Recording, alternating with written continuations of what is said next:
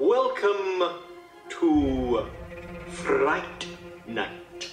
She just goes a little mad sometimes. Wolfman's got nards. They're coming to get you, Barbara. Whatever you do, don't fall asleep. We have such sights to show you. They're all gonna laugh at you. You're listening to the Jersey Ghouls. Hey everybody, What's up? and welcome back to another episode with the Jersey Ghouls. And tonight we're covering a film that I'm frankly surprised we haven't gotten to yet. Yeah? And its sequel. Yeah. Which I'm not surprised we haven't got to yet. Tonight we're going to talk about the 1982 Tobe Hooper Spielberg shit show known as Poltergeist. And then we are jumping to 1986 for Poltergeist 2, which is obviously not a The Hooper classic. Spielberg joint. And I have to, full disclosure, I've never seen 3. Oh, 3 is... Is it delightful? You know what? I like 3. I say that I like 3 for one of the many reasons that I like a lot of, like, later movies and franchises where it's like, I've seen that one a lot. Okay. That's one that came on TV a lot, so I remember that one. But that one also suffers from, like, the same thing that 2 suffers from, which we'll talk about, with Carol Ann being older. And less cute. Like, yeah, it's like that cute little kid thing is gone, and she's very much, almost like the preteen age, and it's like, I don't know, it's just weird. Like, it's just, it's not that cute little kid thing anymore, but that's, I mean, it has, like, a ridiculous plot, and I don't know. I think it's cool. I think you should check it out. It's on, I think Tubi. Oh, perfect. Tubi has it on for free. I know what I'm watching tonight. It's a little, go into it with, Not this expecting, right? This Low is the third, expectations. this is the third in a franchise. Got it. Kind got of it. movie. But, And kids, it's not Heather O'Rourke's fault. Kids always get way less cute as they get older. I mean, I'm at that point with my daughters where one is, like, just turned 10, kind of not cute anymore. Like, I mean, she's adorable to me, but I can see how the rest of the world just sees her as a tween. Like, right. You I know? mean, we all get to that point, where we're, like, 10, 11 years old. You just get, like, gawky. And, like, the cute little kid thing is gone. You don't have a baby face anymore. Right. You can't get away with the shit you used to, right. Puberty, like... Pre-puberty. Like, people don't look at you like an adult yet, but you're also still a kid, but people don't think you're cute anymore. It's awkward. It's a weird It's stage. hard. Yeah, and, like, it is. what was endearing 3 years ago is now just annoying. You know what I mean? Absolutely. Like, so it's hard. It's hard to have a 10-year-old, for sure. So I guess let's get into some of the mythology behind the scenes here, because as big as Poltergeist the film is, I feel like all of, like, the rumors and mythology of the deaths and everything are just as big. So I'd rather, if it's cool with you, I'd like to kind of dive in and do some myth busting here. Let's do it. Yeah. So the deaths were all very true. I mean, obviously the biggest one being Heather O'Rourke's death from septic. She went septic when she had the flu. She went to the hospital for the flu and then died. Yeah. Which was weird. Not gonna lie. Yeah, I always have a hard time, like, I get it, like, the connection of she was in Poltergeist, but it's not like, what was Dominique Dunn? Dominique Dunn. Dominique Dunn. Yeah, strangled by her boyfriend. Yeah, she was murdered pretty much directly after. Yep, a month after the movie was done shooting. The movie was done. So I get that we're connecting Heather O'Rourke, the star, to this quote-unquote poltergeist curse, but it happened a while after. Because the other 2 deaths that are very short after the filming are for part 2, and it's Julian Kane and Will Sampson, but both of them... So Will Sampson died after a botched heart and lung transplant, which also happened right after the filming. But Julian Kane died from stomach cancer, which he was very obviously, in my opinion, suffering from when he shot Poltergeist 2. The reason that he looked as... scary. Gaunt and just sickly is... he was in, like, the final stages of stomach cancer at that point. Dude, could you imagine being in the final stages of fucking stomach cancer and going to an acting, like, gig every day? What the fuck? I believe his biggest role that he had ever had. But he was like a theater, like, I looked him up because I was like, why would he do that? Yeah, you're right, it was his biggest film role, but he was like a world-renowned theater person from the 50s and 60s in New York. He like pioneered all these techniques for theater. So he was an actor. He was an actor. He wasn't just an actor. He was an actor. That's right. And he was like really well renowned in the theater world. So why he would do this, I mean, I don't know if it was like just a cash grab or what. But... I don't know. Like maybe if you, I mean, who knows? If it's one of those things where you've been, you know, you've conquered the stage and you want to go film and you've had small roles. And hey, do you want to play the lead villain in this Spielberg spinoff movie? Yeah, maybe. Like, I think maybe the drive could be there of just kind of maybe checking something off a bucket list. Or maybe just getting some royalties for his family. Who knows? All I know is when he walked into the makeup trailer, they must have been like, no, our work is done here, bro. Just a little powder. Yeah, boop. Put a little like lip smackers on. Yeah. You're good. Out the door. You're good. You're like, good. Jesus, he is the most ghoulish character without any sort of special effect that I think I've ever known in cinema. Yeah, one of my first notes when we get to that movie is that, like, I feel like he is an underrated movie villain, an underrated horror villain, because God, he's so scary. I mean, obviously, there are the bigger ones from bigger franchises that pop up on the list, but he, to the core, is so scary, and not just for the way that he looks, but, I mean, his type of villain very much exists in the real world, with the whole religious... zealot, and like you have, like, they had the fucking Jim Jones people. Like you latch on and you find somebody. And now it seems that in this movie, unlike we're talking about two, we're getting ahead of ourselves. We are getting ahead of ourselves. It seems like in this one that they followed him up to a point, but then he was like, well, no, you're staying with me. Like, he's not letting them go. Yeah, but the 90-year-old guy who I could, like, sneeze and blow over tells me I'm not leaving, I'm gonna be like, nah, get out of my way, brother. Yeah. Like, I'm gonna push this rock. Yeah. We're gonna go home. We're moving out. We're getting out of here. But, you know, you're right. We should digress. We are. Let's go back to our mythology here. To the original. Now, so another thing that I thought was really cool was one of the biggest myths is that the kid who played Robbie, Oliver Robbins, died, which, as you know because we watched both of them, is not true. But fun fact, Marissa's fun fact of the day, there's a lot of them in this episode, I'm warning you. While they were filming the clown scene, the animatronic arm on the clown malfunctioned, and he started actually being strangled in earnest. Oh. And they said they estimated that he would have been dead within 2 minutes while they were filming.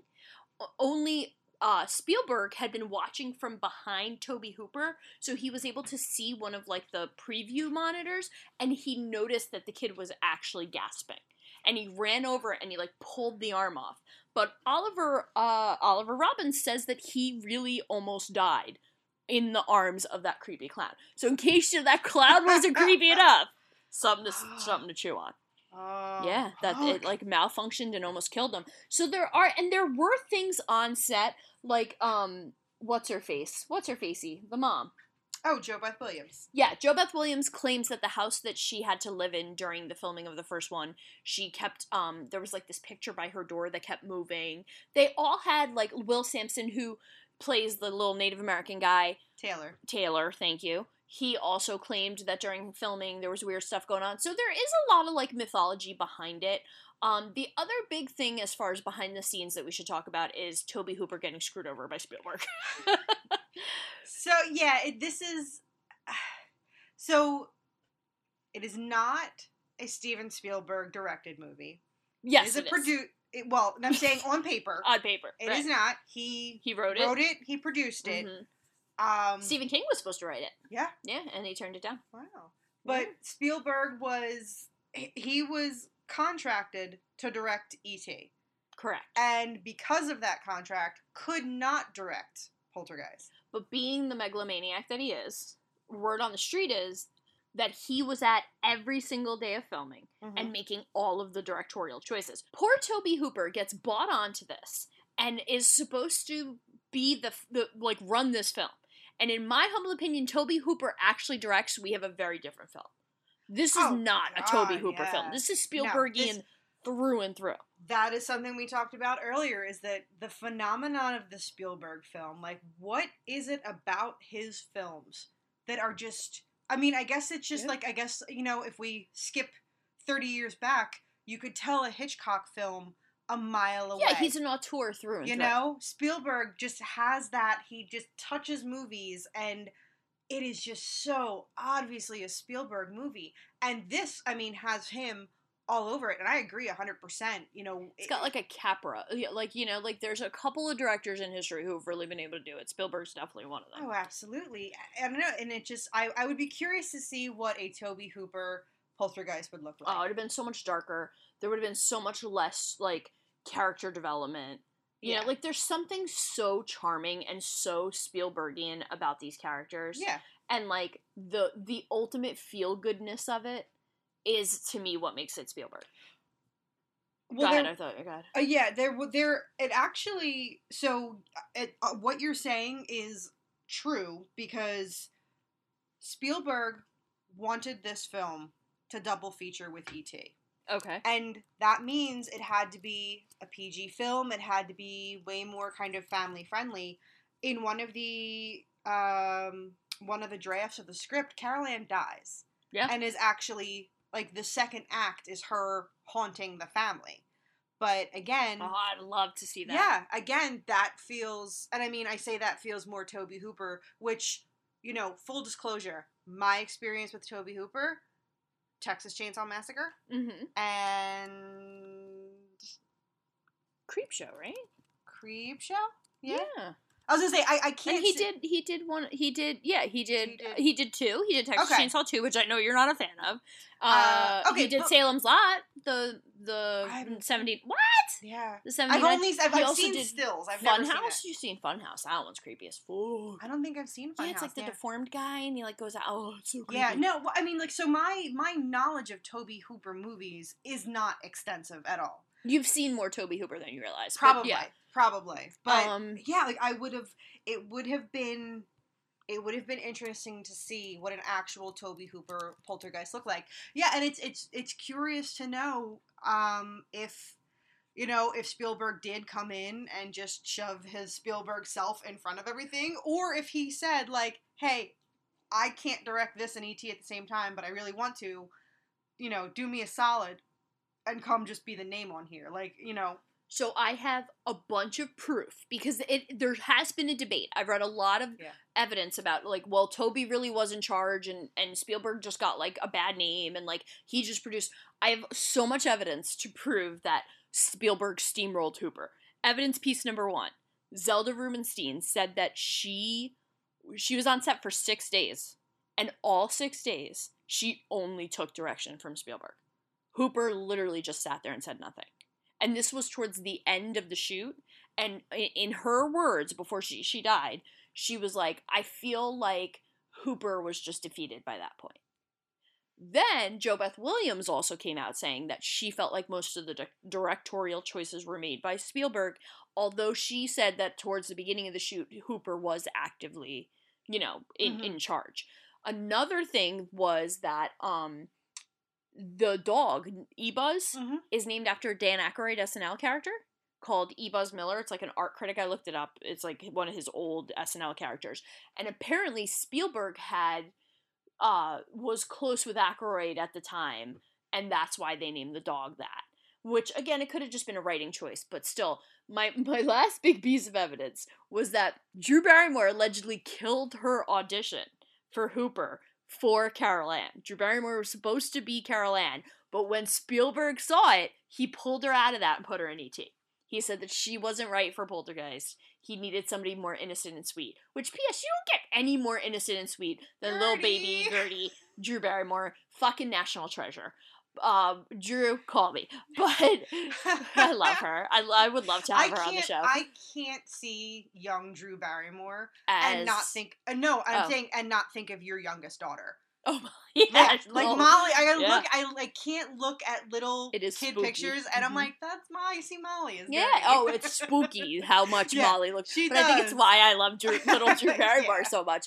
But yeah, so there were a lot of choices behind the scene that suggest... Also, you know what else they did to JoBeth Williams? Those were real skeletons.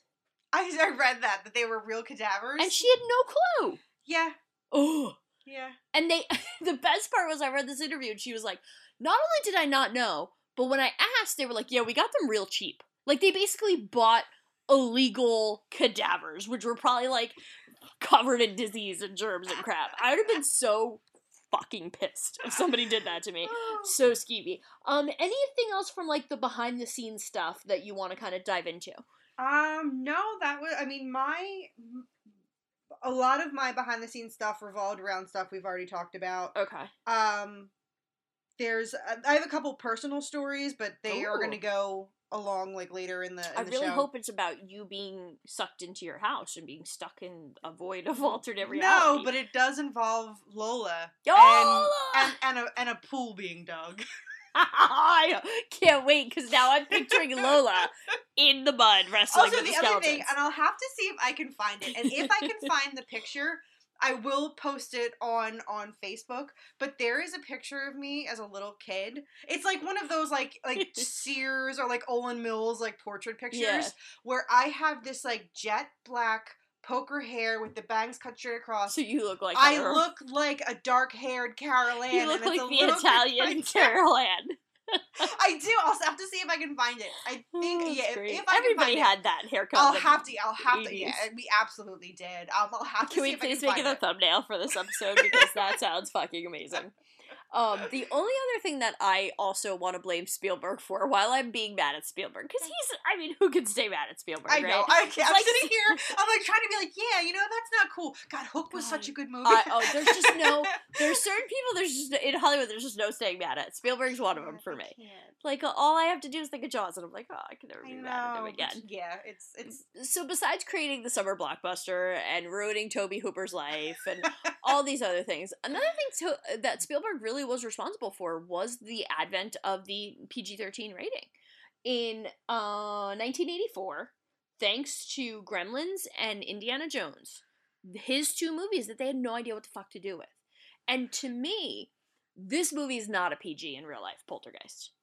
No, this has such scary images. And the parents smoke pot. Like, there's drug use, there's language. This movie gets so originally they tried to give this movie an R, and I don't know how much had to get cut for it to get a PG, but there was no in between at the time. So they probably cut out a couple curse words just to get it down to a PG. But a lot of people are always like, "Oh, you want to like introduce your girls to horror? They should watch Poltergeist." I really thought this movie was way more intense than most of the stuff. I'm wondering too if it got a PG. Could anybody else besides Steven Spielberg get pull this off movie a PG to be a PG? Like, knowing what it is, this is not a PG movie. This is a solid PG-13. But I'm wondering if Spielberg was like, is it really? But PG-13 didn't exist at that point in 82. Oh, that's right. So there's no middle ground there. And then when Gremlins and Temple of Doom is the movie that they really credit as being the one that pushed over. Temple of Doom is so not a PG movie, but it's also not an R. You know? Yeah. That scene used to scare the fucking pants Dude, Brian off and I me used as a to kid. play that scene. He would walk up to me and punch me in the chest, but I'd be like, ow, and he'd be like, Kalima. Yeah. And then I'd play along like, oh, Inupshima. Yeah, me too. My brother, I would do the same thing. I would always say Inupshima when my brother would beat on me. I know. While they're just punching, while our older brothers are just punching us in the chest, we're like, ha ha ha ha, Inupshima, Inupshima. I probably cried. So full disclosure, you probably were a great sport about it. I was a bitch. I would pretend to play along, and then the second he hit me too hard, I'd be like, Mom! So, because he's going to listen and yell at me later. So full disclosure, I was a bitch about it. But yeah, Temple of Doom was one, and I know this is crazy. People make fun of me all the time for this. This is my favorite Indiana Jones film. It's Temple of Doom. And people think it's like the worst one, and we're gonna pretend Crystal Skull doesn't exist. Yeah, no, I'm okay with that. People think this is the worst one. I'm with you. I love Temple of Doom. I don't know that I would call it my. You know what? And maybe I would call it my favorite. I don't know. It's so hard. That is truly a series of movies that it's like rank them like 1, 2, and 3, and I'd be like. I can't. Like, I find it so hard to rank them because there are just certain things from each of the movies that I absolutely love so much that I would be hard-pressed to, like, if I were ranking them right now and you asked me tomorrow, I'd probably rank them differently. And it would be so hard for me to truly, this one's the best, this one's the middle ground, and this one's like the least favorite of the three. That one's too tough for me. See, that's so funny, because for me, in my head, and I know that this is not true, like, cinematically, it's not the best movie. Temple of Doom is all the way up at number 1, like 20 leaps and bounds. And then Raiders and Crusade can duke it out for number 2. Great movies, but if I'm sitting there and I have all three of them in front of me, it's going to be Temple of Doom every time. Every time. I feel like that's probably my truth as well, that I'll always go for Temple. You know, I just did that whole spiel, and now I'm like, probably Temple of Doom. Raiders. No. Oh, you go Crusade? And I go Crusade, then Raiders. They're close for me. Like, I could take or leave. Honestly, yeah. And I hate to even admit this, yeah. I could take or leave those other two. Really? Yeah, like, if they're on TV, I won't drop everything. Oh, see, now, all of the Indiana Jones movies are currently on Amazon, so if you go on I watch them all. Like, I just put them on in the background. Me too. Like, sometimes I will sit down and, like, legit watch them, but then other times I'm just like, it's on in the background, I'm playing on my phone, doing something with, like, a magic deck, I'm cleaning, whatever. I've got Indiana Jones on in the background. See, it's always Temple of Doom for me. I've watched it at least twice since it's been on Amazon Prime. Same thing, like, background noise, because I know every single line from... Alright, well, I guess we can dive into the actual movie we can probably, now that we've been like, talking 20 minutes in, we can dive in, which I can say that 82 Poltergeist, probably, without too much thought, is in my top 5 all-time favorite horror movies. Wow, top 5. I'd go top 10. I love this movie. Me too. I'd go top 10. I didn't realize that the Star Spangled Banner played at the end of every broadcast day in the 80s. I had no idea. So, of course, me being me, I came up with this big thematic relevance for this film being a metaphor for, like, the botched American dream of moving to the burbs, and how, like, this film is such a, like, comment on how in the 50s and, like, even arguably in the early 80s, we started rebuying that idea of, like, just go move into a cookie cutter house, everything's gonna be perfect, everything's gonna be pre-done for you, like, it's so brilliant, and then look what happens. They moved the headstones, but they didn't move the bodies. So I thought it was a really interesting statement on the decay of America, and I got all excited about Spielberg making some really big thematic stand, but really no, it's because they literally played that song at the end of the day. Maybe that's what Tobe Hooper got to do. Like, I want to think Tobe Hooper sprinkled some thematic relevance into things. Because as much as I love Spielberg, and I do, and I love the heart of a Spielberg film. I think that's what always draws me to, like, things like a Capra film, too. But I think a little bit of Hooper's darkness creeps in. Oh, absolutely. You know, I think there is a little sprinkle, and I think it works well. So, yeah. So, also, why does every 80s movie opening sequence of a town look exactly the same? You ever notice that? Like, I feel like it's literally the same, like, they filmed one community and used it for every 80s opening in a film ever. I don't know, where do you want to dive in? Craigie Craig Nelson. Oh. Craig T. Nelson? Yeah. Who politically can shut the fuck up, but, like, separate the person from the character kind of thing. And I love him in this movie. Like, he has, like, I don't know, just the way that, I don't know, he's, like such a good dad. Like, there's just something about, like, that father-daughter relationship that I really liked. Like, usually when he was talking to her, like, this is gonna sound kind of weird maybe, but, like, usually when he was talking to her, he often got on her level to talk to her. And I loved that 9 times out of 10, he didn't call her own name. He called her Sweet Pea a lot. Like, the nickname thing. I don't know. It was something just very endearing about their father-daughter relationship. Spielberg for you. He creates, I loved it. So much character with so little. Like, the scene where they're smoking pot together is so endearing to me. Yeah. Because, like, they're just adorable together. And, like, they are doing something kind of... Also, lock the door, girl. If you're gonna light a joint... I mean, no judgment. Lord knows I'm not judging. But...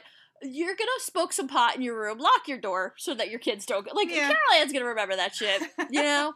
Well, the scene was just, it was just so it was normal. Endearing. It wasn't anything, so real. Yeah, it wasn't anything like, ooh, like, no. Like, they're just having a conversation. And they were, like, busting each other's chops. He's reading his Reagan book. She's watching TV, rolling a joint. Like, they're just sitting there being a regular, normal couple. Like, again, it's Spielberg. He sets the scene for...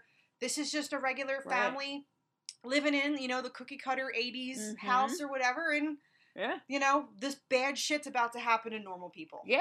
And no matter how, and he does this in all his films, no matter how crazy and supernatural shit's about to get, it's always grounded by this very real family dynamic. Mhm. Like Jaws. The family at the center of it is the heart of the film. You know what I mean? Like, and then the family that is created on the boat becomes the heart of the film. Yeah. Same thing with this. The family then grows into the family of the woman from the university and everything.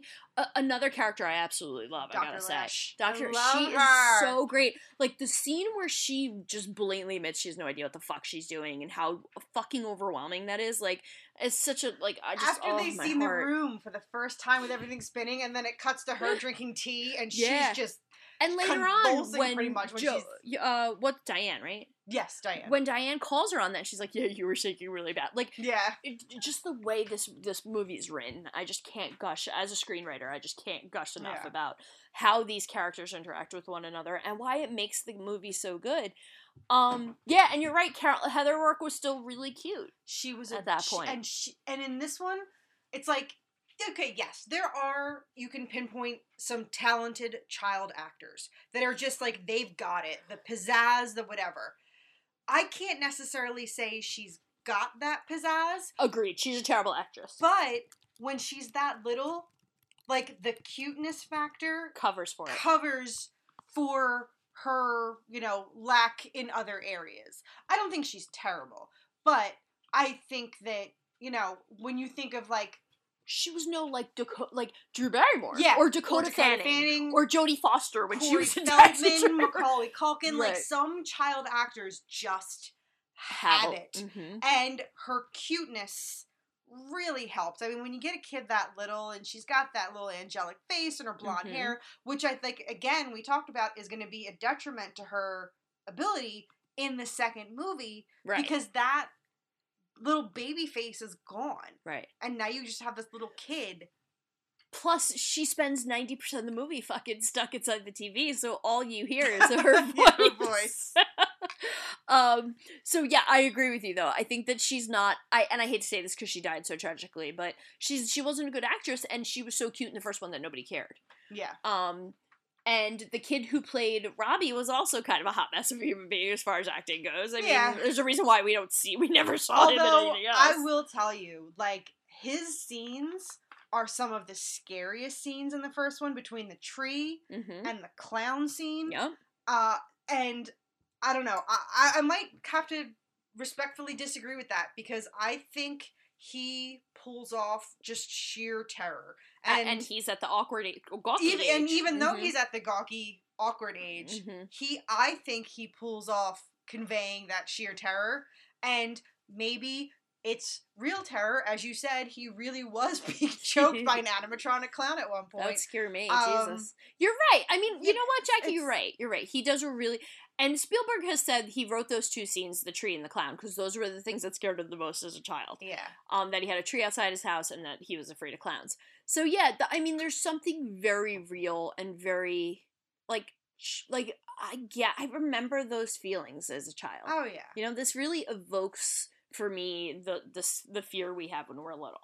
Fear of the creepy doll, for fear of the tree and the thunder and the lightning, and to this day I use that thing about counting, and I don't know how scientifically accurate it is. No, I had that same thought, because I'm like, I know that too. You count. You I know? think we learned it And from this did movie. we learn it from this movie? Did the We it did. I think we like, did. Did we do it? Because I to this day, every now and then, I will catch myself being like, 1,000, Me 2, too. 1,000, counting for the thunder to see how far away it is. I bet you we learned it from this film and we don't even Probably. realize it. We probably did. We learned the facts of life from watching the facts of life. I love the music in this movie. Yeah, The- that's the another thing music- that makes a Spielberg film. It really, really does. And even though it's not John Williams, It's true. it's still like the Carol Ann theme that plays throughout is such a good theme. You're right. It is. I also have a note, and it kind of goes on with what you were saying in the beginning about the cookie cutter houses, the developments, the Ugh. takeover. And I am someone that in my teen years lived in one of those cookie cutter houses. When right before I went to high school, we moved into a development, and it was one of those where, you know, you get a choice of like 5 houses and Yeah, 5 you house choose which styles, design, yeah. and you choose your style. And I hated it because I grew up in a small town that, like, every street had sidewalks.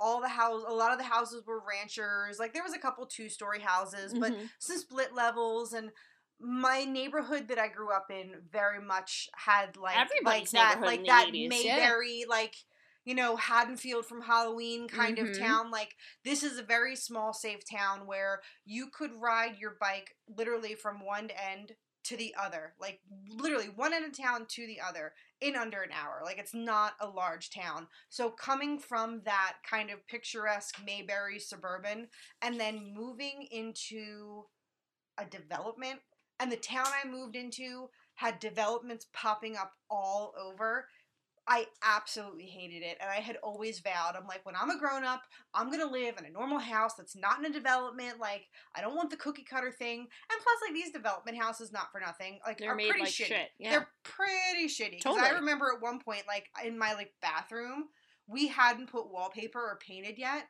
and I, like, splashed something, I forget what, and I went to wipe it off the walls, and I literally wiped, like, with a water on a washcloth, wiped the paint off the wall down to the drywall, just with, like, 2 or 3 swipes. I was like, are you fucking they kidding used me? like they used construction grade quality shit. Yeah, like they still do when they make those kind of houses though. Like, my house is old as hell, and I love my house because it's so weird and old.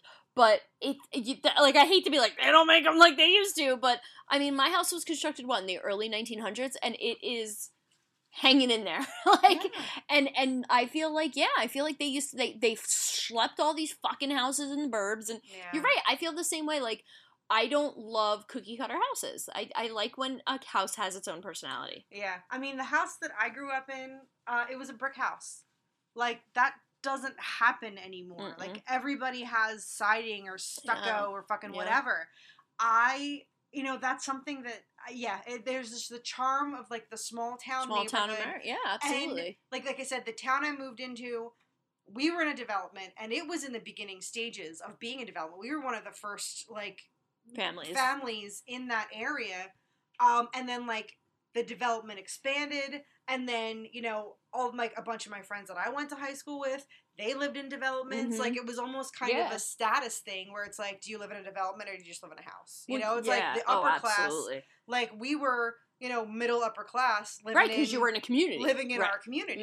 It made a difference. It still does. I mean, in Delran, there's still the same thing. Like, do you live in the Grand? Do you live in Summerhill? Do you live here? Do you live there? And, like, you're very much, I mean, we just live in a house, so we're very much judged for not being in, we're not in Tenby or whatever. Yeah, no, when I was in high school, I lived in Snowy Owl Woods. Right, like, right. Whereas you live, there's a certain, there's a certain status that comes with it.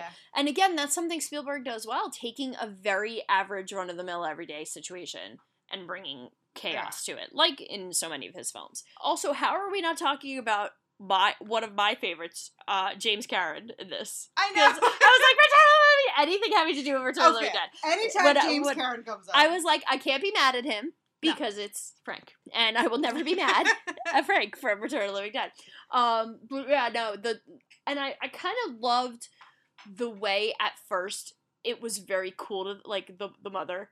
That, like, the chair would fly. Because at first I was like, girl, get the fuck out of there. But I get it. I feel like a lot of people... I wouldn't, because I'm a big giant chicken. But a lot of people would be super excited to have weird crap like that happening in their house. The scene when things start actually happening. Oh, the chair scene is so good. The chair scene is so good.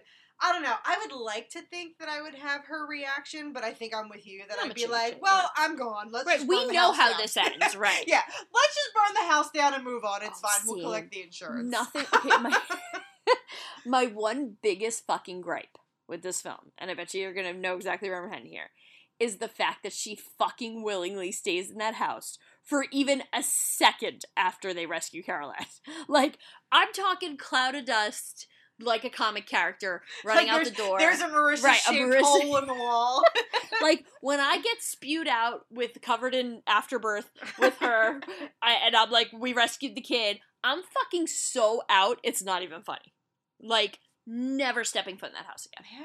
Yeah. And it irks the shit out of me that she stays while he goes to wrap up things at work. I'd be like, nah, bitch, I will meet you at the Holiday Inn. Like, I'll be at the Hojo. They left the light on for me.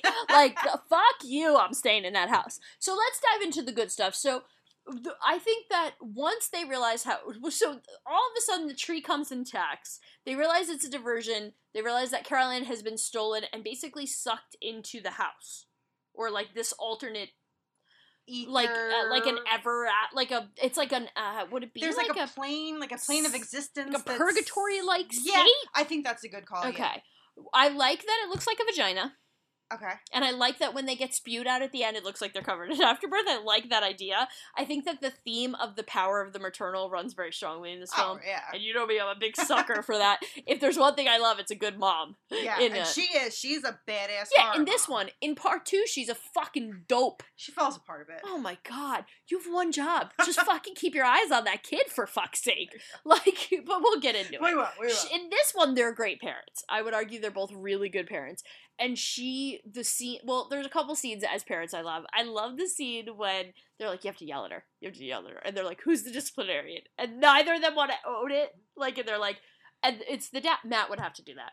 Yeah. If like Molly was stuck in the netherworld, and I was like, Molly, get over here, like she would not listen. But if Matt were like, Molly, she'd be like, what? I'm over here, Dad. Like, yeah, like literally, I've been here the whole time. You didn't hear me? Let's go. No, same thing. If it was my parents, my mom could yell. Oh, same. But like, you know what? Yeah, no. Like to this day, when my dad like yells to the grandkids. Like, I kind of, like, start, like, I sit up a little straighter. Yeah, like, my same. dad has a scary yell, but I'm just like, yep, no, do what he says, guys. Mm-hmm. Like, when I yell, my kids laugh. When Matt yells, everybody runs and hides, including me, incidentally. So that part makes me giggle. I love the Ghostbusters in this one. They are awesome. They, yeah. 2 out of 3 of them. One was a fucking... Well, if you have flat lever. If you rip your face off... Flat lever. That's your job, bro. It is funny that quote-unquote paranormal investigators end up, like, they don't know what to do. Like you said, like, they don't know what they're doing. They're afraid. And it's like, dude, this is your chosen line of work. Like, right. What did you think was gonna happen? I know, seriously, like, stop it. And I have to admit, every time I watch this film, the first time Zelda Rubinstein shows up, I'm like, yes, queen! Like, I fucking love her. When I was a kid, I was scared of her, though. Oh, yeah. Yeah, I feel bad saying that. I can see that. I'm a bad person. You're not a bad person. But now I love her. Yeah. But back then I was fucking terrified of her. I was afraid of David Bowie. Because I thought David as Bowie... Jareth? Yes. Well, no, as Jareth, but, like, people would talk about the musician David Bowie, and I thought that he looked like Jareth all the time. He kind of did. So I was legit afraid of David Bowie, because I thought that, like, that's how he always looked. So I was like, fuck David Bowie and his music. I don't want to part. Yeah, it literally was like probably his like pants were just so tight in that fucking movie. So afraid of his wiener. No, I thought I was afraid. So no, I get that completely because I didn't listen to David Bowie music probably until high school because I was afraid of him because I thought he was scary. That's very funny. So I like that the woman who what's her name? Dr. Leash? Dr. Lesh. Lesh. That she's very open about, like, I can't, this is, like, above my pay grade, and she calls in the expert. I also love the part where Craigie Craig doesn't believe that Zelda's really a, first of all, her real character's name is Tangina, but, Tangina the Gina. But I personally prefer just referring to her as Zelda because why name her Tangina? Like, it's like Regina, but not really. It's Tangina. And if anybody's listening whose name is Tangina, call me. I'd like to have you on to talk about how you feel about your name. Because Tangina's a little silly. Call in. We're taking calls. Call me at 1-800-FUCK-OFF. That would work numerically, too, I'll have you know. Oh! Stop the presses. You know how you have a list of all the band names? Mm-hmm. I have created a list of all of my memoir names. Okay. But I'm going to save it for Poltergeist 2, because it comes from there. But I'm really excited to share with you that while you keep your list of good names for a band, I'm going to keep my list of good names for a memoir. I like it. Like Eat Shit and Live, which will definitely be the name of my first memoir. Right. Yeah. Eat Shit and Live, the Marissa story. And then in the Lifetime movie, Tiffany Amber Thiessen is going to play me. I have it all worked out. So Zelda shows up she thankfully figures out that there's not only a fucking demon, not only ghosts, but also a demon. So I tried to figure out what the difference between a poltergeist and a ghost and a demon, like how to differentiate. Let me tell you, the internet has no fucking clue. Like, those people on Reddit, they need to sit down. They all have a theory, they all think they're right. Some of them are very well spoken, but from what I could tell, it is common for demons to prey on prepubescent girls. So Exorcist, there's this common thread where, like, which I gotta watch out, man. I got 2 girls, age 8 and 10. I gotta be fucking diligent right now. Fucking watching out for demons all over. Molly did have that conversation. She's like, do you think our house is haunted? I was like, absolutely not, or I wouldn't be here. So I gotta be careful for the next few years. But, yeah, so they figure that out, right? Mm-hmm. And they realize that there's, like, a portal to where they're all just in limbo. Like in Beetlejuice when they open the door and all the souls are floating. Yes. That's where they are, I'd imagine. In my head, that's where they are. Yeah. And then Carol Ann is somehow stuck in there. Yeah, but and like they're like attracted to her because she's actually living. So she's kind of like this beacon, right? Right. Now the light is heaven, I take it. That's what I assume that like that's the crossing over into heaven. Right. Which these movies do have a cool kind of like, this is what happens after you die notion that like there could be heaven, you know, like they're very, but anyway, Mom wraps a friggin' rope around her and dives on in right after her and comes out the other side. And what's cool is we never learn, other than seeing that thing, that face that comes out at Craigie Craig, we don't know what's in there. Yeah. And why would we? It's the purgatory. Like, we have no business. Mm-hmm. Like in the second one, they're like, you have seen shit that nobody's supposed to see. Like, yeah, you know. So, and then thank the Lord the kids don't remember. Well, they say they don't remember, but I feel like it's one of those things where it's like you ask Carol Ann, like, do you remember what happened? No. But then I get the sense that, like, she knows what's going on at the end of the movie when the closet tries to suck him in again.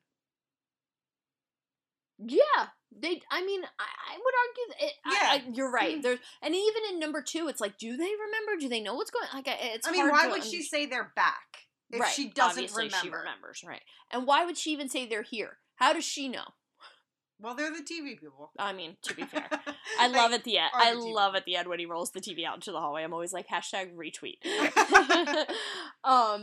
So one of the themes that I find interesting, because the whole thing happens because they made these houses on top of the land where there were dead bodies. Right. The entire, like, acres upon acres, it was a cemetery. It was. And a developer came in and bought up all the land and quote unquote moved everything, but in reality, didn't move the bodies. You just moved the headstones. Yeah, they literally instead of relocating the cemetery, they relocated the headstones, and all the bodies were left underground. Which leads me to wonder how many of those have happened in real life. I bet you quite a few of us are sitting on top of bodies in our homes. I am sure. Yeah. Well, I mean, and then you have to think, you know, in certain areas, especially, you know, kind of, you know, not especially, just in areas all over. I mean, think about, you know, how long civilization has been here. Yeah. That didn't have churches where we buried humans in boxes. I'm sure that, you know, decomposed bodies and bones are all over because there was a time, you know, where it was the middle of winter in, you know, 1694, and we just, you know, don't have the strength to build a box for you, so that's right. If you didn't get eaten by your friends on the Oregon Trail here when you died of dysteria. Yeah. Yeah. True story. You know, so yeah, I'm absolutely sure they're all over. I always like that whole thing of why they say why a lot of churches are on hills is because with little cemeteries and graveyards, I know there's a difference between a cemetery and a graveyard, and I know it has to do with their location to a church, and I don't remember which one is which, so I apologize for that. That's fine. The reason that a lot of them are on hills is because they keep having to add more ground so they can bury the bodies. Ew. Yeah. Ew. Yeah. Which is also why, like, with, erosion happening, that sides of, like, hills are eroding and coffins and caskets are coming out. Ew. Because they just keep building up land. And that's horrifying. Yeah. When there's no more room in hell, Jackie, I don't know if you know what's going to happen. But I do. There you go. Ken Foray taught me. A graveyard is a burial ground within a church. A Okay. cemetery is where you just schlep the body anywhere. I knew they had a proximity. Yeah, so. I googled it. There you I go. did not know that at all. To that point, I think there's a really important theme here in that the land does not belong to us. Mm-hmm. And that we as humans are so fucking stupid and as Americans have a big pair of cojones because we very much act like America is ours. And in number 2, I think it almost beautifully lent itself to having Native American ideologies in it, although I wish it wasn't quite so cringy. But I think this idea that, like, the land is not yours, like, when he's like, we worked so hard for this, we put everything into this development, like, and he sold them, the father in the family, he's, like, sold 40% of the homes. Yeah, he's, like, the bestseller of the developer, and... We lie to ourselves and act like we have ownership over this continent, over this world, and it's, like, to me, it's one of the most depressing myths that not only, especially America, especially right now, so y'all be a bunch of fucking hypocrites, because this is not your land. And I don't know that it ever will be anybody's land. And I think that that's a certain hubris that only humans make. No other animals try to own the land, just us, because we're motherfuckers, Jackie. That's the truth of it. So that theme, I think, is a really interesting one that permeates the film. And like so many Spielberg films, if you scratch a little bit beneath the surface, there's a lot to be said and a lot going on. And that's something I've always loved about his films, too. I can't believe I'm gushing about Spielberg as much as I didn't intend to. I came into this hating him because of what he did to Tobe Hooper. It's just impossible, yeah. And we have mentioned this, or I know I specifically have mentioned this and I think it was our March Madness 2017. I think it was a couple of years ago. Mm-hmm. But I had talked about this movie this is a movie for everybody. Because if you're the kind of person that, like, you know, watches horror movies to be scared, like, I like the scare, I like the adrenaline, this movie this one will capture all of the phobias. Because if you are afraid of ghosts, we gotcha. Are you afraid of clowns? We gotcha. The dark, storms, creepy trees, being alone, isolation, the fear of something happening to your kids, the fear of being helpless. Like, this movie truly taps into so many phobias all in one. Totally. You know, like, all in 2 hours. It's got everything. And I think that's one of the reasons why I gravitate toward this movie, because I always do love a good ghost story. Like, I love a good ghosty movie. But this, above other just regular ghosty movies, has the element of, like, the demon, like, the kind of practical effects of the gore. When the guy is ripping off his face, which is so obviously fake. I know. But it works. Like, to me, like, that's just something a little bit charming. Me too. But again, being a Hooper Spielberg movie, it can't look too real. Because then it's too scary, and it takes away from being kind of Spielbergian. Right, which is why it's not a Hooper film, right? Yeah. Hooper would have been so much more we would have had a very much more realistic. Yeah, there is always like, a detached... It kind of looked like the They Live people almost. Much, like, it was skeletal, and it had kind of that, very obviously fake. But at the same time, though, I mean, how real was it truly supposed to be? Because we knew that it really wasn't real. Right. You know, like, we knew that the guy truly wasn't ripping his face off. We knew that the house was playing tricks. Also, who fucking cooks a steak in another person's house? Yeah. That shit really bothered me. That was ballsy. Don't go in. Like, that's just expensive. Like, you want to have a snack while you're ghost busting my house? Cool. Grab yourself a fucking fig bar. But do not fucking have the balls to bust out a fine steak and think you're going to fucking simmer that shit up. First of all, you're supposed to be watching the cameras. You are being paid to be here, number one. Number two, fuck you, that's an expensive steak. It was a nice cut. So you deserve it. Was. Yeah, you deserve at least $20. So fuck you. You deserve everything you got. Leave. Go ahead. We don't need you anyway. I'm done. I'm done being mad at him. Okay, so speaking to this idea that there's something for everybody in this film. You know the part where they're like, whatever, when you open that door, whatever you fear most is going to be behind there. What's behind the door for you? You want me to go first? Yeah. Because mine's easy. I open the door and the girls are dead. That's, to me, my biggest fear in life is something happening to the girls.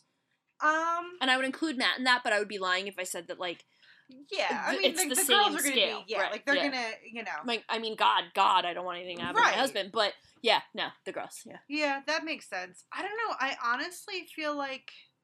Jersey Ghouls breaking up, that makes sense. Yeah, that's your biggest fear. You kind of being like, fuck off! wearing a MAGA hat and walking away. There you go. There's my fear. No. That is my biggest fear. I'm like, knowing the kind of things that I'm afraid of, like, it would be hard to have them manifest. Like, maybe just kind of like a void of nothingness.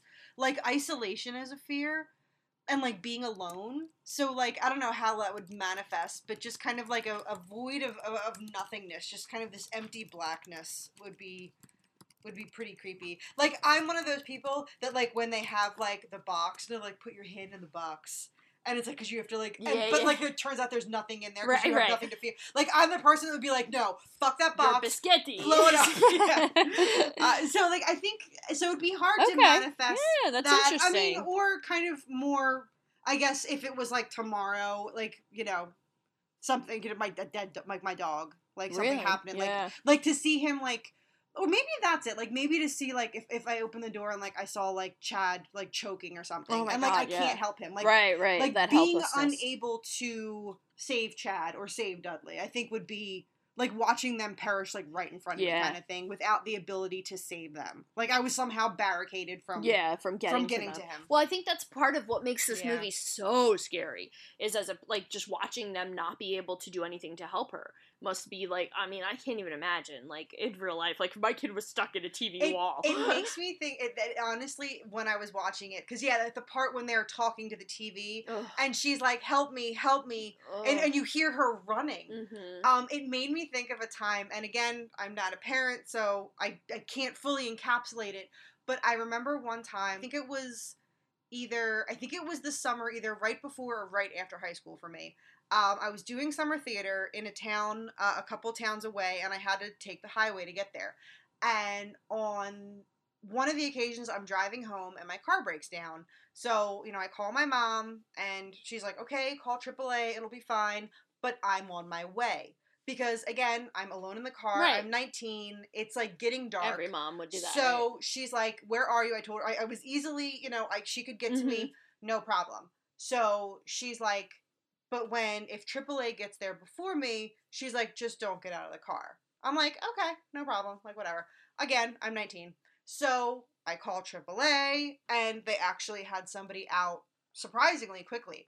So, my mom is driving to me, but she has to drive northbound, do the U-turn to come back southbound, because I'm very, very close to an exit. So, she's got to go north. So, she said she's driving, and she gets off at the ramp, and you can see the southbound lane. And she sees me out of the car talking to the big, burly AAA guy. Yeah. And she was like, in that moment, I had this fear of, I could watch you get hurt right now, and there's nothing I can do. Because I'm on I'm on the off-ramp. Right. Over here, with no physical way to get to you, because her little car couldn't, like, jump the median kind of. Right. And she's like, I literally sped through the U-turn down, like, she like broke all sorts of speed laws to get to me as soon as she could, because she's like, she saw me and she knew that there was, God forbid, that guy had his hand over my mouth and was pulling me into his car. There was absolutely nothing she could do but watch her daughter get taken away. Yeah, no, it's the worst, most helpless feeling. Ken's once way back in the day, got hospitalized with a very, very bad fever while she was down at my mom's, and I was an hour and a half away, and I swear to God, I think I did 100 miles an hour on, like, Route 38. Because it was late at night, it was winter, it was, and I swear to God, like, you're right, there is no worse feeling than something's wrong with your kid and you can't do anything. It is the fucking worst feeling in the world. Yeah. So I know exactly what your mom must have felt in that moment. And yeah, you're stupid. Yeah. But I mean, to be fair, you're fine. 19. You're here. I'm 19. He's probably a really nice guy. I'm 19 and I'm invincible. Right. So yeah. And that's the thing too. He was a really lovely nice human being. He was perfectly fine. He was very nice. If I can. Okay. I don't know how much more you've got on this movie. I'm actually ready to move on to 2. So you want to tell your Lola story? Let me tell my Lola story. So when my parents were divorced, and when my mom and dad first separated, my mom and I lived, her and I went to live in an apartment, and then she met someone, they started dating, and we moved in with him. And one night, her husband traveled a lot. So he's traveling somewhere. It was like 1 a.m, and it was like, I can't sleep. I got up, and I guess I'm, like, middle school age at this point. I'm, like, 7th, 8th grade when we lived in the house we were living at. And so it was, like, 1 in the morning. I get up and go to the bathroom. I'm, like, kind of up. I go downstairs. I get a drink. And my mom comes down, and she's like, what are you doing? I'm like, I don't know. Like, I can't sleep. Like, I'm just up. And she's like, yeah, me too. So she's like, you want to watch some TV? So it's, like, the middle of the night. Okay. And we end up sitting on the couch, and Poltergeist is on. So we're just chilling on the couch. We're watching Poltergeist. It's, like, a cool mom-daughter moment where I'm, like, even though I'm 13, I'm like, it's, like, 3 in the morning. Yeah, and I'm this watching is cool. scary movies Right. with Mom. Like, it's fun. So skip ahead probably 3 years. We have moved into the house, into the development. And it's one of those, like I said, we're upper middle class. It's one of those big cookie-cutter McMansion houses. And, of course, we need to have a swimming pool. So where my mother's bedroom was, she had a window that overlooked exactly, like, if you look down, it's exactly over the pool.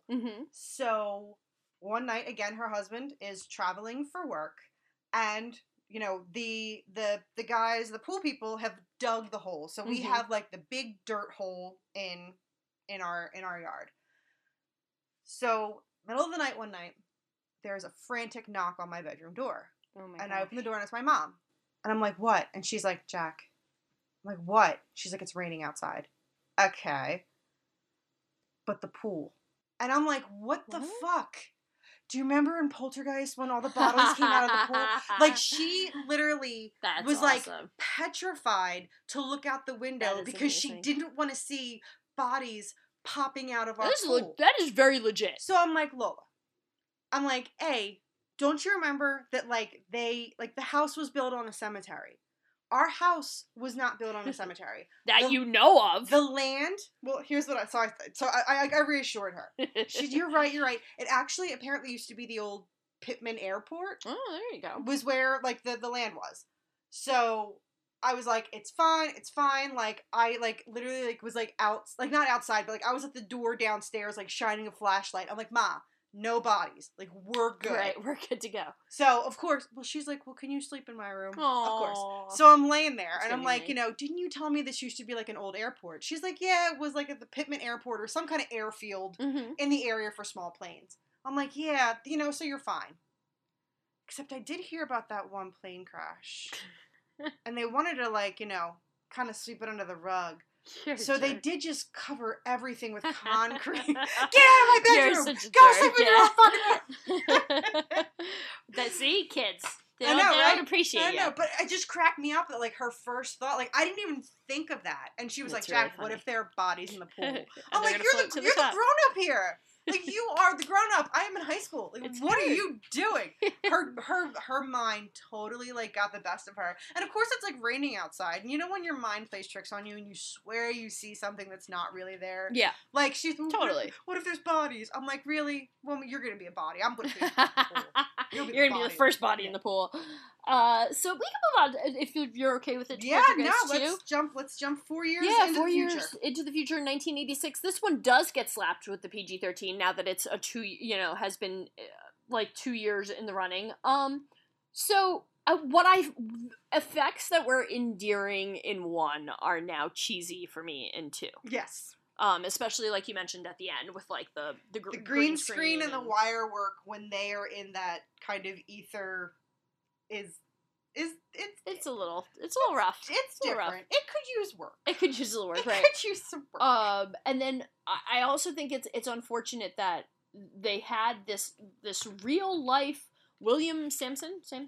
Yeah. Samson was an actual he was an actual shaman, and he very much practiced a lot of the things that they reference in the film. I just feel like it's a little cringy in its representation of Native American culture, but then again, maybe I'm wrong, because maybe if, like, I can't imagine he would let them do it wrong. So maybe it's okay. Yeah, I mean, who am I to say? I'm not Native American. I also laughed for an hour when Craigie Craigs did the most racist thing a white person can do. And that is to say, well, I'm 1/100th Native American on my great-grandmother's side. Like, listen, white people, this is a PSA from a minority. Please fucking stop. I really get irked when somebody's like, well, I'm 1/100th Native American on my great-grandmother's side, so that means this is my country, too. Nah, bitch. Nah, because the 99% is all from Europe and came here and colonized the shit out of this place. So, Simadonna, just because your great-great-great-great-grandfather did the hippity-dippity with a Native American, there's probably no consent there. Sit down. I also like when he called Zelda the magic munchkin. He is a hot mess in this. So they're both hot messes in this movie. Which no parent is perfect. No, and I also wrote down that there's probably some PTSD going on. Oh, for sure. And dude, the scene in the bedroom in the first one as compared to the second one, like his like monologue, which is meant to be funny, is just awkward. Yeah. And I'm like, oh look, they were so cute, and then look what happened. Now they're all weird and right. And she's a bitch to her mom, and now everybody's got The Shining. Like it's all very confusing. But Julian Cade, to me, is what makes this movie memorable.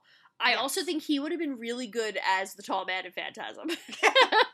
I used to get them confused as a child. No, that makes sense. I can see that. And I liked the idea of the traditional notion of, like, good and evil God being the evil side and, like, the Native American and all that other stuff representing, like, a stronger side of spirituality. I think it calls to the theme of who cares what we call it, there's good and there's fucking evil in this world, you know? Yeah, I have a very similar note to that.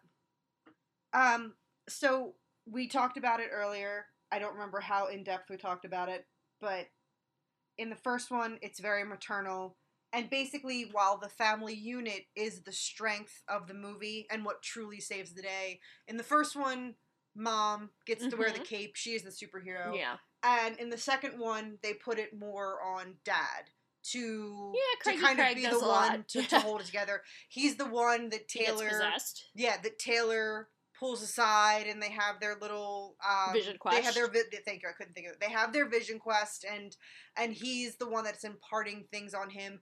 Cain goes after him to try to, break the family apart. He tries to hypnotize him or whatever. He tries to talk to him and get. I like when he spits out the little good guy demon. Pew, pew, pew. Yeah, and then he gets possessed by him, and so they really do kind of target the dad, Steven, as the primary hero in this one. He's the one that gets the staff and spears it into Cain in that weird ether, which but it worked. But again, the family is truly the what theme holds that it like together. The strength is our love and our goodness. This just doesn't feel like a Spielberg movie. Like, we don't know what it is. We don't know what magic he cast on his movie. But whatever it is, this doesn't have it. Yeah. And it has similar music. They've even used the Carol Ann theme in this. So, like, the music is similar. Pretty much everybody came back. Obviously, and some of the gags are, like, the same. Like, the horror gags. Like, the creepy doll with the eyes and the robot. Like, I think they fall victim to almost plagiarizing themselves to some extent. Especially like with the ending, with the freaking going back to the house and everything. I do have to credit my husband with the best line of this entire series for me, because he decided to join me for like 5 minutes of Poltergeist 2. So he's sitting there and he's watching the scene where Cade comes to the door and he's like, I'm here from an organization that I'd like to talk to you about. And Matt goes, from the GOP. Because he goes, we don't care about what anybody thinks. And Matt goes, I'm from the GOP. And I laughed for a good hour. Like, I was done. My husband imitating Cade and doing that whole thing and then saying, and like, I just pictured like a MAGA hat on him and I was dead. I was like literally dead. The other thing, when she's talking on the phone to the grandmother when the grandmother's about to die, I am such a vindictive bitch that if I were that grandmother, I'd be like, and tell your mother, fuck her, I was right, she was wrong. Like, I would be so vindictive every time. But I saved Carol Ann as the grandmother at the end, same thing. I'd be like, middle fingers up in the air. Hell yeah. I would be such a vindictive. I was right, because if I could ever be right and my kid's wrong, it's an important moment in life. So, anywho, I don't know if you figured out what line is going to be the name of my memoir. But it's a good one. And it's, I cahoot with no one. The Marissa story. I cahoot with no one, the Marissa story. Because the fact that he uses cahoot in that way, I cahoot with no man. Like, I was like, I'm dead. And I wrote it down, and I was like, oh my god, I Cahoot with No One is going to be the name of my memoir. Or my band. It works either way. It does. It does. I don't know. I think this one's ultimately forgettable. I think the scenes with Julian Cain are really effective and scary just because he's so fucking scary. He might have died during the freaking filming of the movie and nobody knew. Because Jesus Christ was he scary. Like, aside from him, there was a couple of scenes that I thought had like legit good horror. Okay. The scene when Robbie is in the bathroom before the braces attack. Oh, before the braces. Okay. Okay. Right before it, there is a scene where I don't remember if he closes the mirror or looks away from the mirror, but at one point 3 skeletons kind of pop up at the mirror. No way. You thought that was good? I like that They part. look like they were lost on their way to the set of Thriller, dude. They were like dancing kind of. Like they're like... No, they just kind of popped up. No, it was so I like stupid. that. But I do think overall this movie lacks the tension of the fear that the first one evokes. Totally. Yeah. The only part that made me uncomfortable in the way that the entire first one makes me uncomfortable is when he was like pinning her to the ground. Right. So I was like, ew, rapey and gross. But I agree with you. I think it lacks that tension and that overall, like, I don't know, I just didn't give a shit about them as much in this one. Yeah, I mean, and I know that, like, obviously you want to protect your kids, but have you learned nothing that when Seriously, something Jesus. is happening to Robbie, somebody stay with Carol Ann. Right. Somebody, I mean, the fucking like, Native have you American learned figures it nothing out, yet? right. Someone stay with Carol Ann, It's because you not that know hard. he's a distraction. Mhm. You know, divide and conquer. That's what, Right. There's 2 of you. But then divide you and conquer. then you're basically valuing one child over the other, though. Like, you know that if I did that, my kids would call me out so fast. But you went to rescue mommy because you don't love me as much as you were born. Like, to be fair, in that moment, you got to be really careful because they're gonna fucking forget the PTSD, forget the demons. That's the shit they're gonna remember. I don't know. Anything else about 2? I know we spent way too long talking about 1. The worm scene.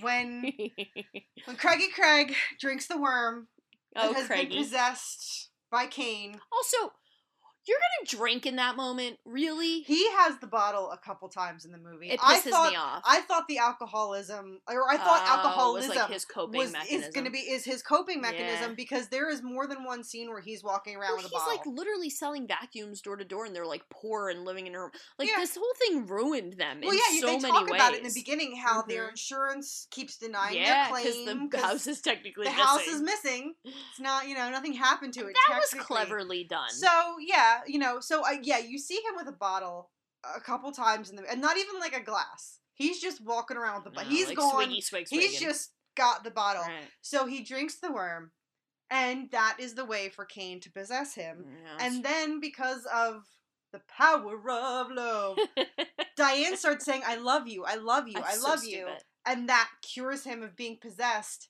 Also, no wife in that moment is gonna say I love you. Yeah. I'd be like, you fucking asshole. Really, you motherfucker? Like, if hate could have the same effect, we'd be alright. But she is, I love you, I love you, I love you. It cures him. The worm comes out. And then he vomits out the worm. And we know how I feel about things like that. I thought of you.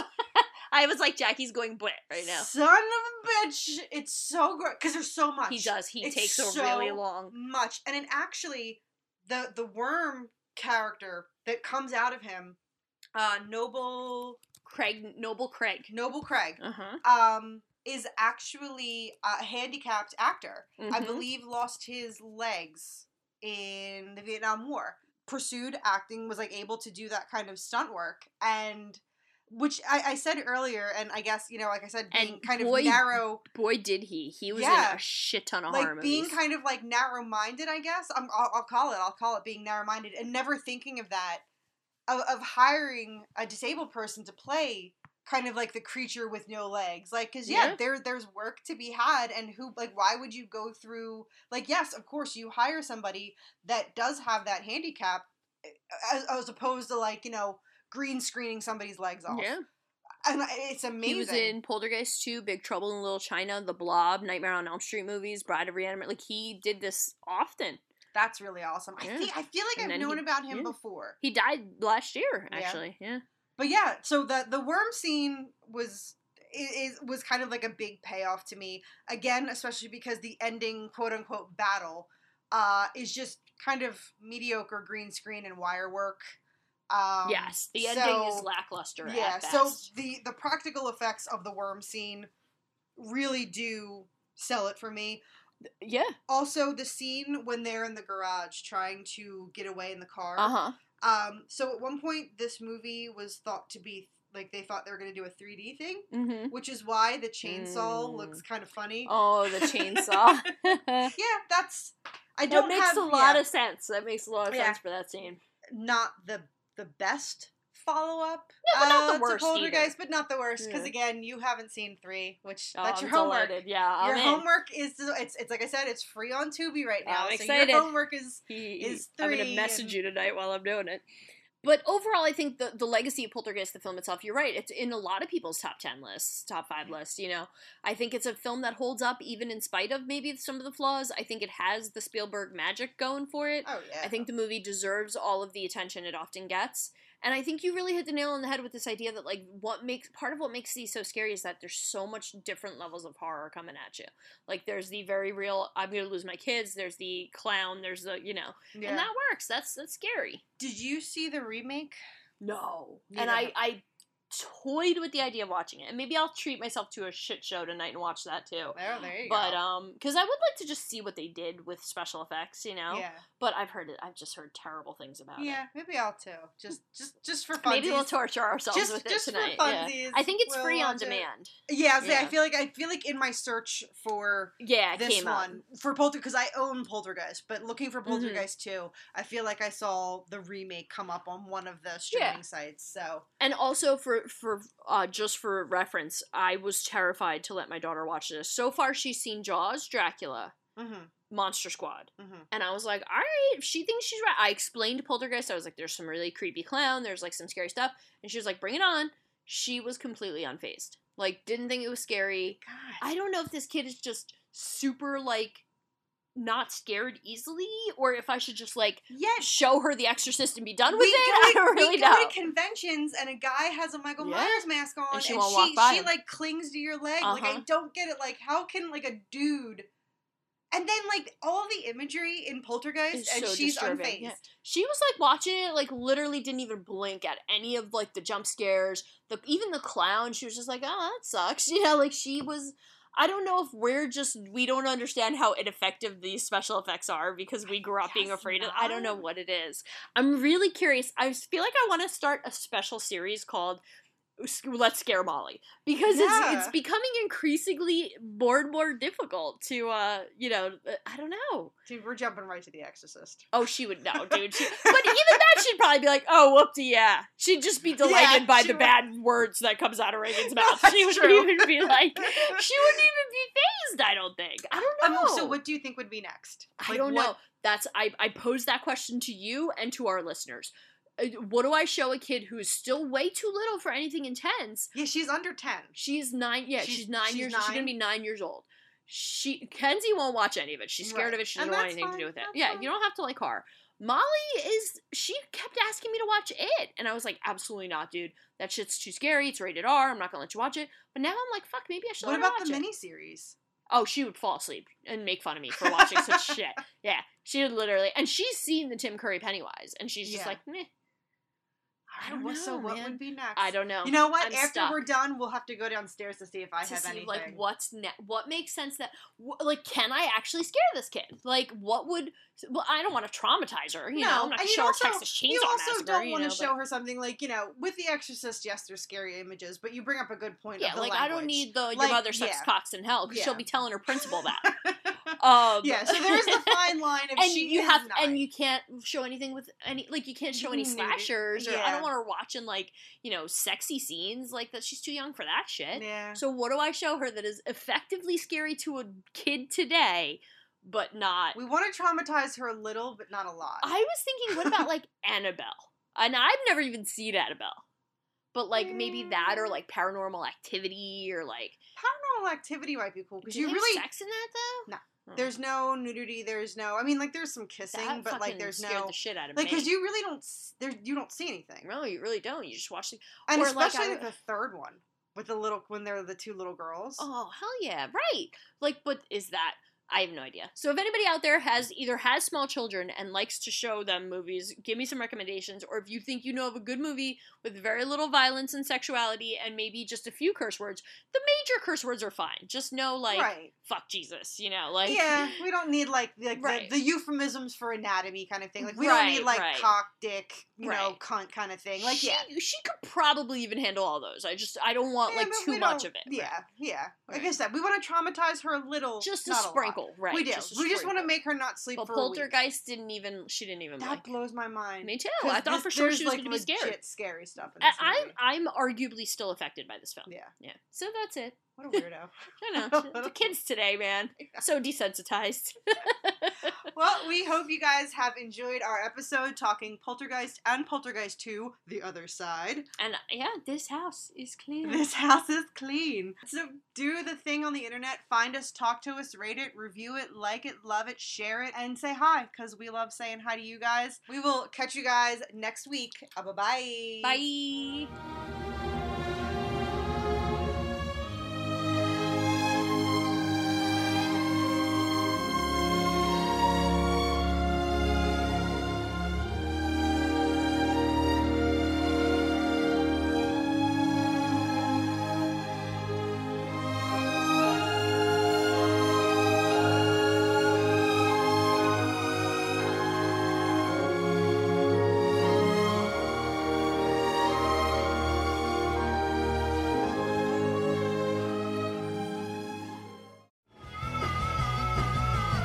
You're listening to the Geekscape Network.